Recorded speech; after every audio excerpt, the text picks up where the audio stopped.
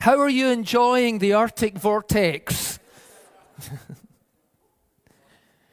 My car didn't like it this morning.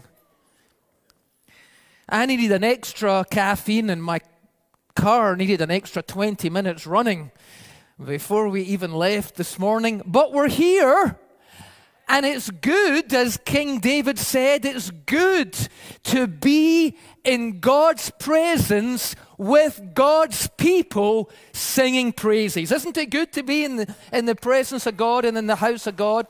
And today we are picking up again the message series we've been doing called Blessed. Blessed. And we did 3 parts, so I just want to recap very briefly to you, because in the very first part, the first Sunday of January of this year, we made a decision. You may remember, we made a decision. We are going to walk in the blessings of God this year. Okay? I don't know what the devil's got in plan for this year. I don't know what governments have got in store for this year. I don't know what laboratories in Wuhan, China have in store for this year. There's a whole lot of unknowns about this year. But there's something that we do know for sure. God is a promise-making, promise-keeping God, and He has promised us every good and perfect gift and every spiritual blessing in heavenly places, and all of the promises of God belong to those of us who are in Christ, and Christ has redeemed us from all the curses so that the blessings of Abraham might come upon us. Listen, we cannot bank on anybody or anything, but the Bible says God never changes. He always was a good God. He is a good God. He always will be a good God, and I intend to walk and enjoy His goodness this year. Are you on board with me for it? So we decided that at the beginning. And then we took a couple of weeks, we looked at kind of material blessings, the blessings and the promises that God gives us in this life. We also then took a couple of weeks to look at the spiritual blessings of a pure heart, the blessing of assurance of salvation, of a new heart, of a new creation. And we saw that the spiritual blessings, which are eternal, are obviously much more important than the material blessings, which are temporal or temporary. And so we do want to have our priorities correct. So we did all that. But today we're going to go back to material blessings again.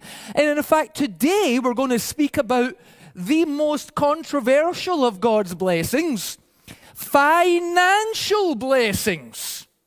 Now, some people get all uptight. Some Christians get all uptight when you mention one. Well, I don't think God wants to give me financial blessings. That's fine. You can live any way you want, but if you don't want yours, I'll take them as well as mine, okay? Grant me, O Lord, a double portion. Isn't that in the Bible someplace? And so, we're going to look at financial blessings. And this is something that does cause a little bit of a controversy in the Christian church, because, some people emphasize financial blessings so much that it becomes unbalanced, it becomes unhealthy, it can even become detrimental to their spiritual faith and their walk with God. But then there's other people that think that God is only interested in spiritual things, and He's not interested in material or physical things at all. And both of those ideas are wrong. One idea is materialistic. It's been all caught up with the temporary present world. The other idea actually comes from Gnosticism and Eastern mysticism. It's like, only spiritual things are pure and everything else God isn't interested in. And the Bible doesn't teach either of those. The Bible teaches a balanced perspective when it comes to financial blessings from God. The other thing is There are some preachers, you can find them on TV and on the internet, who are known as prosperity preachers, and they take the passages in the Bible about financial blessings and wealth and things like that, and they talk about it so much, they take a truth and they stretch it to such an extreme that it becomes no longer a truth. It becomes something unbalanced. And usually they take these promises of financial prosperity in the Bible and they say that means everyone's going to be rich.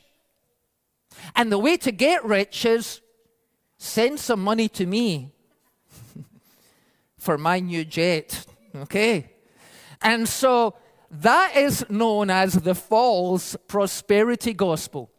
But because that's about, a lot of other Christians and even preachers and pastors get so uptight about even the word prosperity, which is in the Bible dozens and dozens and dozens and dozens of times.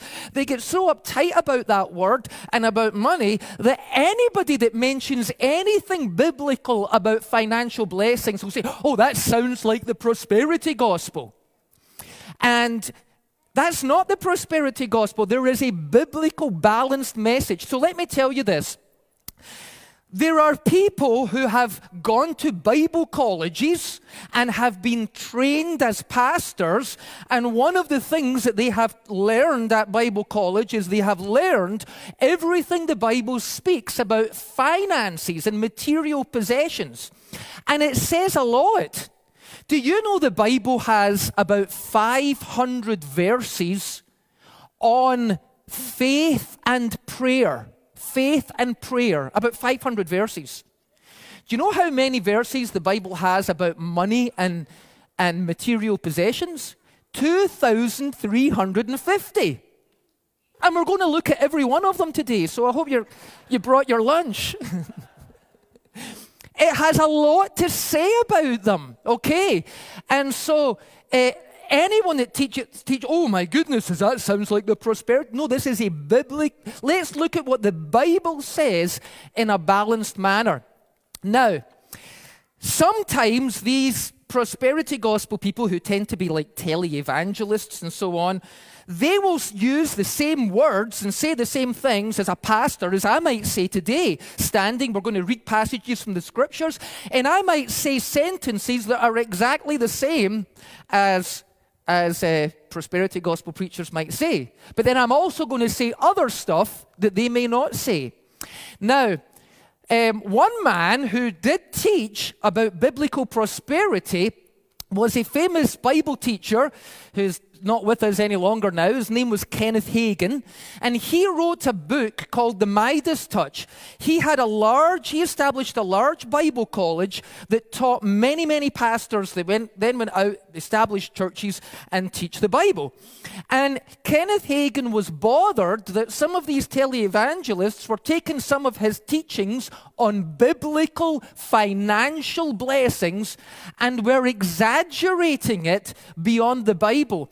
And so in his book, The Midas Touch, which is based on the verse, whatever we put our hands to, God shall prosper, he wanted to correct this. And so I want to read, I've got a quote from him here, and I want to read it. This is what he said.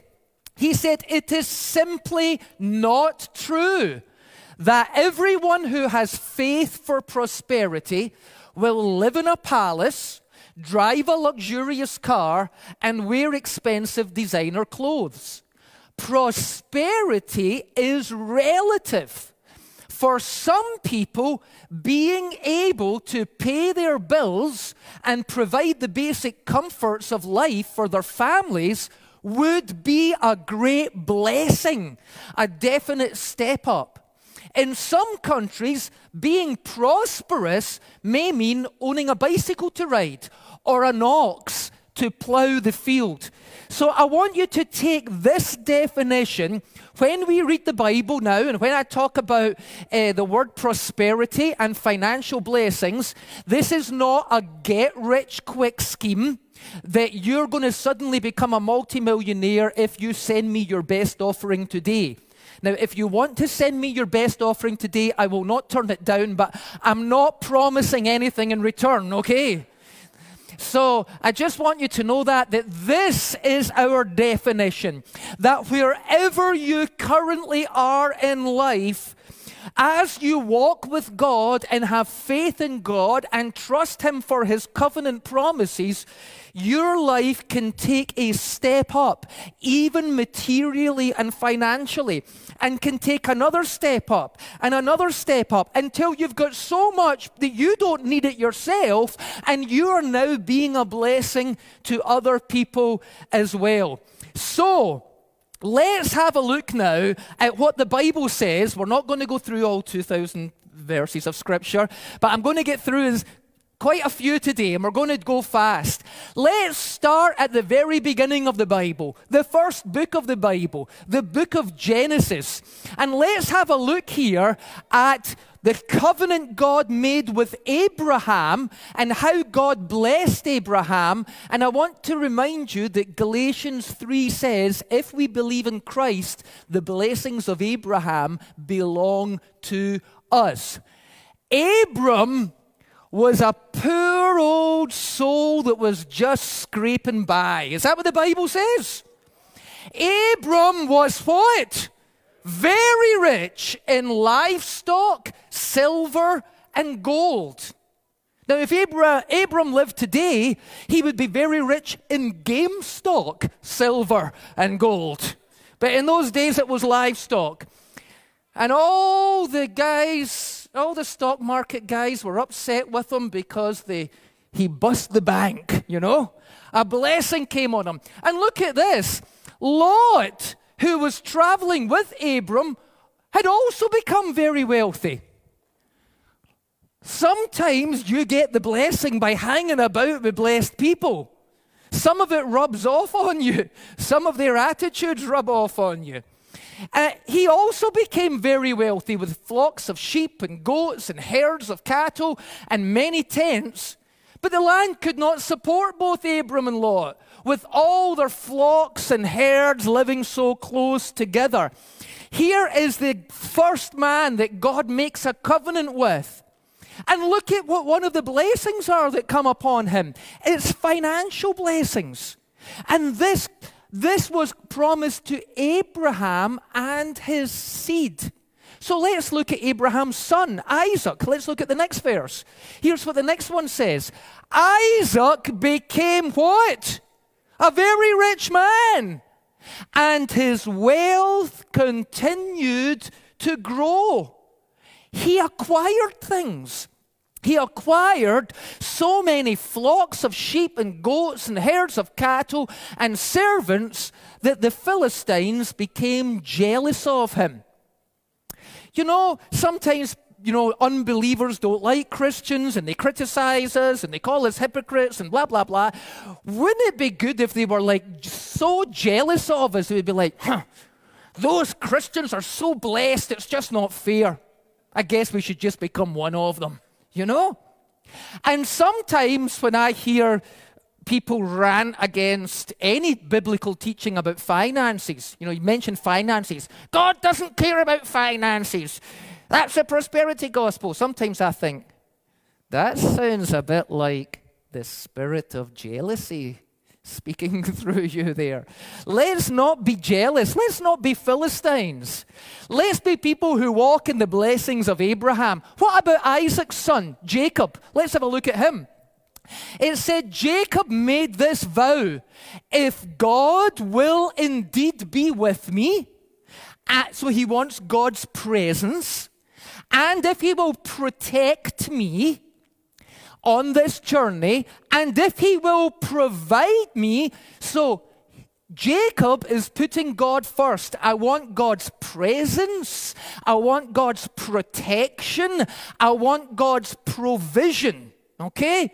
If he will provide me with food and clothing, and if I return safely to my father's home, then the Lord will certainly be my God. And this memorial pillar I have set up will become a place for worshiping God. This guy didn't just serve God until he got some money and then stopped coming to church. Where's so-and-so? I haven't seen them for 6 months. Oh, they got rich and stopped coming to church. That wasn't what this guy did. He says, if God blesses me materially and financially, I will come regularly. I will worship him. He will be my God. And I will present God a tenth of everything. I'll become a tither. If I have your presence, if I have your protection, if I have your provision, then I will present things to you. I will present God a tenth of everything he gives me. And as a result of giving God a tenth, Jacob had less money than he had before. No, he didn't. Because it doesn't work that way in the kingdom. And as a result, Jacob became very wealthy, with large flocks of sheep and goats and female and male servants and many camels and donkeys. Church, we aren't even out the first book of the Bible yet. This is the book of Genesis. Let's jump right to the middle of the Old Testament. Let's go to the book of Proverbs here. Let's have a look where it says, now look at all those verses up here. So, we're going through a lot of Proverbs. Look what it says. Lazy hands make for poverty, but diligent hands bring wealth. Do you see there's a work ethic here? Whoever trusts in riches will fall, but the righteous will flourish like a green leaf. So there's a work ethic, and then there's also priorities mentioned here. Is your trust in God or is your trust in riches? Priorities. Dishonest money dwindles away. Isn't it amazing that criminals can rob a house or rob a bank or something like that, and like 3 weeks later it's all gone? All the money's gone. Dishonest money dwindles away, but whoever gathers money little by little, there is no get-rich-quick scheme in the kingdom of God. God is looking for people to grow in maturity so they can handle the next level. And then grow in maturity there so they can handle the next level. And then grow in maturity there so they can handle the next level. But if God took us financially from there to there, you know, like the people that go from abject poverty to winning the lottery, and then 3 years later they're in debt again, because they blew the lot. But God says here, whoever gathers money little by little makes it grow. Those who work their land will have abundant food, but those who chase fantasies have no sense. Listen, it is good to have a dream for your life. It's good to set goals for your career, your business, your family, your finances. But if all you're doing is dreaming, then it's a fantasy and it will come to nothing. Some people have got an opportunity right now. You've got a job right now. You've got a business right now. You've got a way of making income right now. But you want to be doing this right now. Listen, you might get your dream, but see, in the meantime, work the field you're in. If you're in the real estate field, work that. If you're in the healthcare field, work that. But work the field you're in. And when you've been faithful in little, then God will promote you and make you ruler over much. Next one, please. This is still Proverbs. All hard work brings a profit, but mere talk leads only to poverty. A good name is to be chosen rather than riches, and favor is better than silver or gold. So, do you see the biblical balance? God promises financial blessings. He even encourages you to use your initiative and build your wealth. But always keep your priorities right. Money's not the most important thing in life. In fact, it's quite a way down the list. God is, your family is, your reputation is. A lot of things come before that. Look at this. A little sleep, a little slumber. Those of you joining us online that are still in your beds this morning and haven't got out yet, a little folding of your hands to rest. And you know what happens? Poverty comes on you like a thief and scarcity like an armed bandit. Let's go on. Malachi. Well, now, the first book of the Old Testament, then Proverbs, the middle of the Old Testament. Now Malachi, the last book of the Old Testament. And look what it says. Should people cheat God? Yeah, you have cheated me. But you ask, what do you mean? When did we ever cheat you? You have cheated me out of the tithes and offerings due to me. Now we're talking not about priorities, not about a work ethic. Now we're talking about what the Bible calls the law of sowing and reaping. Whatever a man sows, that shall he reap. And it's saying here that if we are generous givers financially, and if God comes first in our financial giving, then look what happens. He says, you are under a curse, this whole nation, for you have been cheating me. You remember the first week? Christ redeemed us from that curse. Do you remember that? Galatians 3:13. Christ redeemed us from the curse of the law. We don't have a curse, so you're free from that. But the blessings still belong to you. Bring all the tithes into the storehouse, so there will be enough food in my temple. Let's read on. If you do, you'll now have 10% less than you had before, because now you've got... Is that the way it works in the kingdom? No, it doesn't. You ask people, they'll say, when I started giving to God, the little that I had left stretched further than the whole did before. Look at this.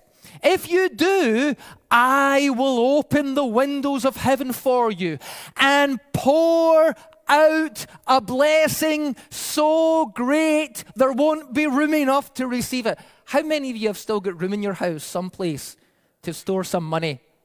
How many of you, the bank has not yet called you and said, sorry, your bank account's full, you're not allowed to put any more in there? So we are still looking forward to the promise of our storehouses and barns and cupboards and bank accounts and wallets being so full that we don't know what. Do you know that during the days of King Solomon, they had so much gold and silver in Jerusalem that they didn't even bother counting the silver? It was too much. It says you'll be blessed so much that you won't have room to take it in. Try it. You'll like it. He says, just put me to the test. And he says, your crops will be abundant, and I will guard them from insects and disease. Your grapes will not fall from the vine before they are ripe. Then all nations will call you blessed. The name of this series. Blessed. God is saying that when we become generous people, He makes sure that we are rewarded financially in return, and God calls that being blessed. Okay? And your land, your family, your church, your community is going to be a great delight. Okay, what about Jesus? What about the New Testament? Let's go on to the next passage here. Matthew chapter 6, Jesus speaking. But when you give to someone in need, he is continuing the theme of generosity here. When you give to someone in need, don't let your left hand know what your right hand is doing. You know, I'm not totally against this, but I always think it's funny when you go into a building or a museum or a place and they have the name of everyone who has donated money and how much money they've donated. You know, I want the whole public to know how generous I am. You know, look at this. Give your gifts in private, and your Father who sees everything will reward you. Don't store up treasures here on earth where moths eat them and rust destroys them and where thieves break in and steal. Store your treasures in heaven where moths and rust cannot destroy and thieves do not break in and steal. For wherever your treasure is, there the desires of your heart will be.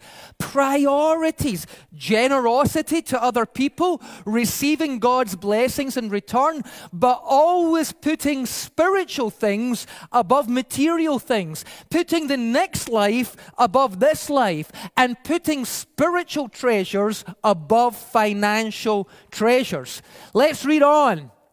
Still in Matthew 6, no one can serve two masters. You will either hate one and love the other, or you will be devoted to one and despise the other. You cannot serve God and be enslaved to money.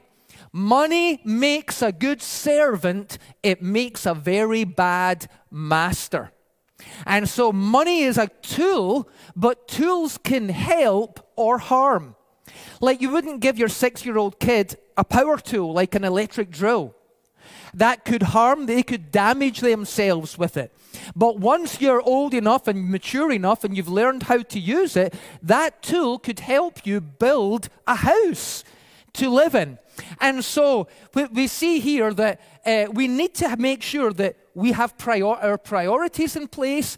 And once our priorities are in place and God is first, we can have faith that God will look after us. Look. So don't worry about these things, saying, what will we eat? What will we drink? What will we wear? This is a verse that's quoted in my house quite a lot. You know, someone will come in the door and they'll say, what will we eat? And we'll be going, I don't know what to wear. And we quote this one a lot.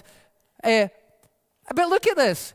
These things dominate the thoughts of unbelievers. Listen, if you're a believer, you will need to think about these things. You'll go home and someone will say to you, what will we eat? And you'll say, did we get HelloFresh this week? I don't know. What's in the fridge, right? This morning when you got up and you got out of the shower and you dried yourself, you thought to yourself, what will I wear? But those things don't dominate your thoughts, okay? They dominate the thoughts of unbelievers, but your heavenly Father already knows all your needs. So seek the kingdom of God above all else and live righteously, and He will give you everything you could possibly need. The words of Jesus. Let's look on. We've got some more words of Jesus here from Luke's Gospel. Give, and it will be given back to you in good measure, pressed down, shaken together, and running over. What this means is, you know, like if you got flour and you put flour in a container and the container's full, but if you kind of bash it and knock all the air out of it, it goes down, and you can get some more in it, and knock it till it goes down, and you can get some more in it until eventually it overflows.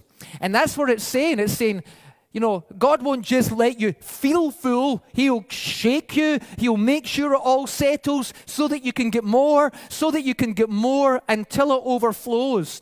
And the idea here is, you know, in those days in that part of the world, they had a long garment, and if you were going to collect grain or something like that, you would lift it up, and the person would put some in, and you're shaking it to make sure it goes flat till you get a full amount in your kind of apron type thing. And that's what it's saying here. It will be poured into your lap. It will just keep getting poured in. For with the measure you use, it will be measured back to you. If you're generous in teaspoons, then you will get multiple teaspoons back. If you're generous in wheelbarrow loads, you will get multiple wheelbarrow loads back. And he says it'll be measured back to you. Now look at this.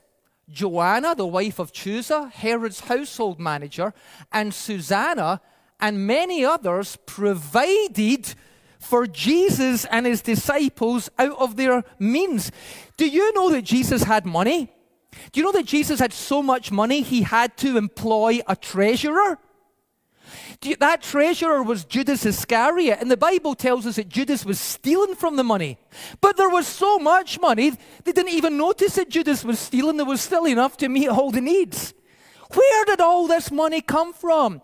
Wealthy people were generously donating into Jesus' ministry so that him and his full-time staff of 12 people were able to have all of their needs met throughout their ministry. We see it in the Gospels.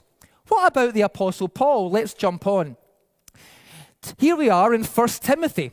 Paul warns us, those who desire to get rich, and that word desire, it means to have a strong desire. It actually means this: those who lust after riches, right?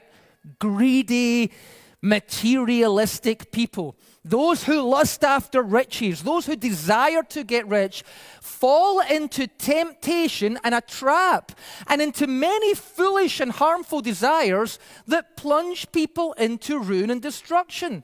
For the love of money, not money itself, but the love of money is a root of all kinds of evil. Some people, eager for money, hungering for it, greedy for it, have wandered from the faith and pierced themselves with many griefs. You can ask every pastor's seen this. Every pastor's seen this. They've seen people who are in love with God and they're enthusiastic about their faith and they're trusting God for a new career or something like that.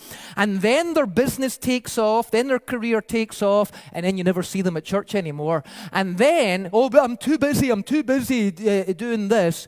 And then do you know what happens? You meet them about a year later and they have totally shipwrecked their faith because money became their God and God took a back seat in their life. And that's what he's warning about. He says, people who are eager, some people who are so eager for money, they'll even wander away from the faith and they'll end up piercing themselves with many sorrows. Now, that doesn't mean there was no rich people in the church. There was. They just weren't lusting after money, greedy for money. Because look, command those who are rich in this present world. There were rich people in the church. Churches need rich people. I'm praying that God's going to make some of you rich people, and you're going to share it with the church. So command those who are rich in this present world not to be arrogant, nor put their hope in wealth, which is so uncertain. It's so I've got all these accounts and I've got all these stocks and shares and I've got all these savings. My future's not uncertain. Yeah, and then the Prime Minister says, the Great Reset, bing, nobody has any money now overnight. I mean, it is a possibility. The Schwab guy wants it to happen. You have got no control over decisions that other people make. So if you are your own source of supply, you've had it. But if God is the source of your supply, whatever happens in this world, He is still your provider. Not to be arrogant, not to put their hope in wealth, which is so uncertain, but to put their hope in God, who richly provides us with everything to enjoy. Do you know that during the time of the Reformation in the city of Geneva, the churches banned sugary cakes and buns? Because Christians don't need to eat sugary cakes and buns. I mean, just stale bread is enough to sustain you. I mean, you're just eating that for pure enjoyment. That's not spiritual. But God wants us to enjoy them. Do you see that? He richly provides us with dairy, cream, sugary, jam-filled buns for us to enjoy. It's like, if you're going to go and buy clothes, buy something you enjoy wearing. If you're going to buy a car you enjoy driving. He richly gives us everything for our enjoyment. Let's read on. 2 Corinthians, you know the generous grace of our Lord Jesus Christ.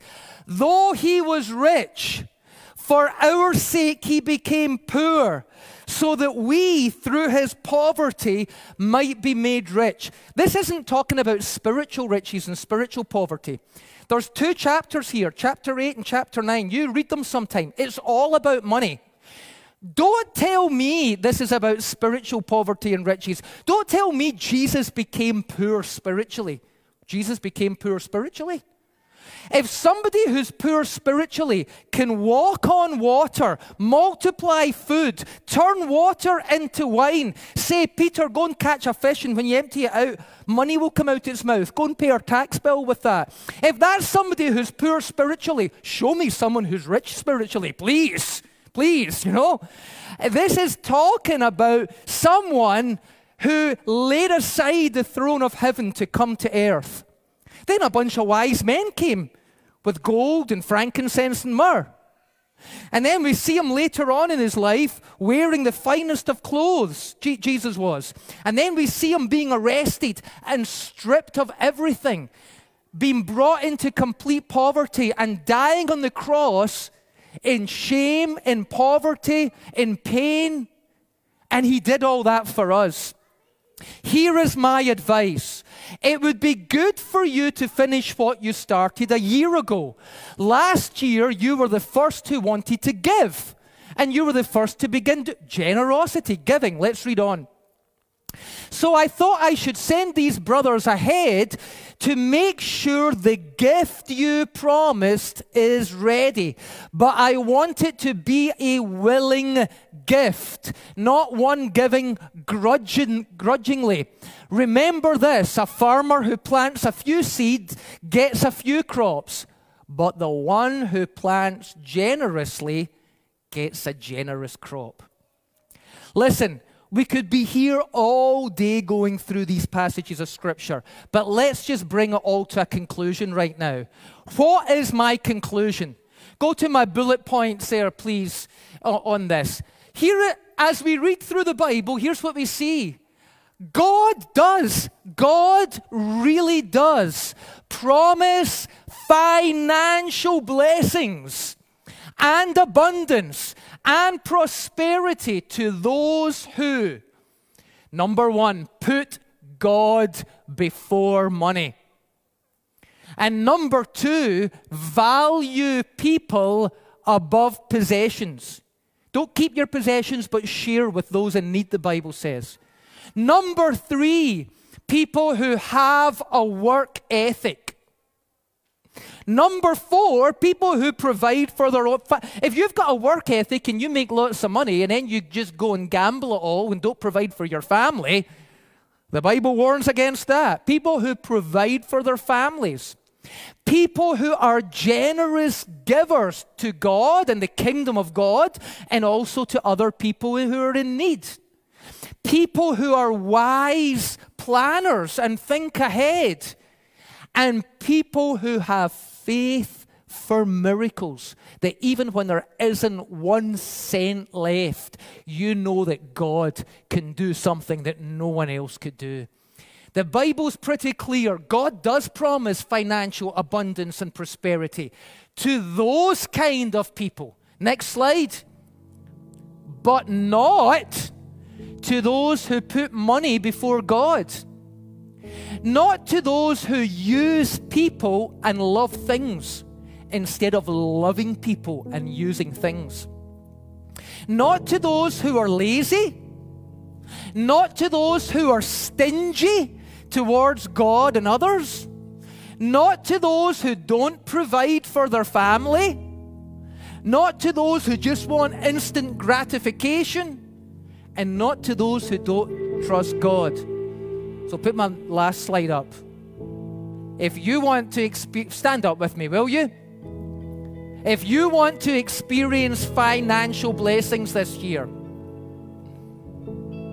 you want to experience financial blessings this year? If you do, you need to be in the first group. So we're going to pray. We're going to pray a prayer of faith. And we're going to base it on that first list again. Give me my first list again up there, will you? God promises financial abundance and prosperity to these people.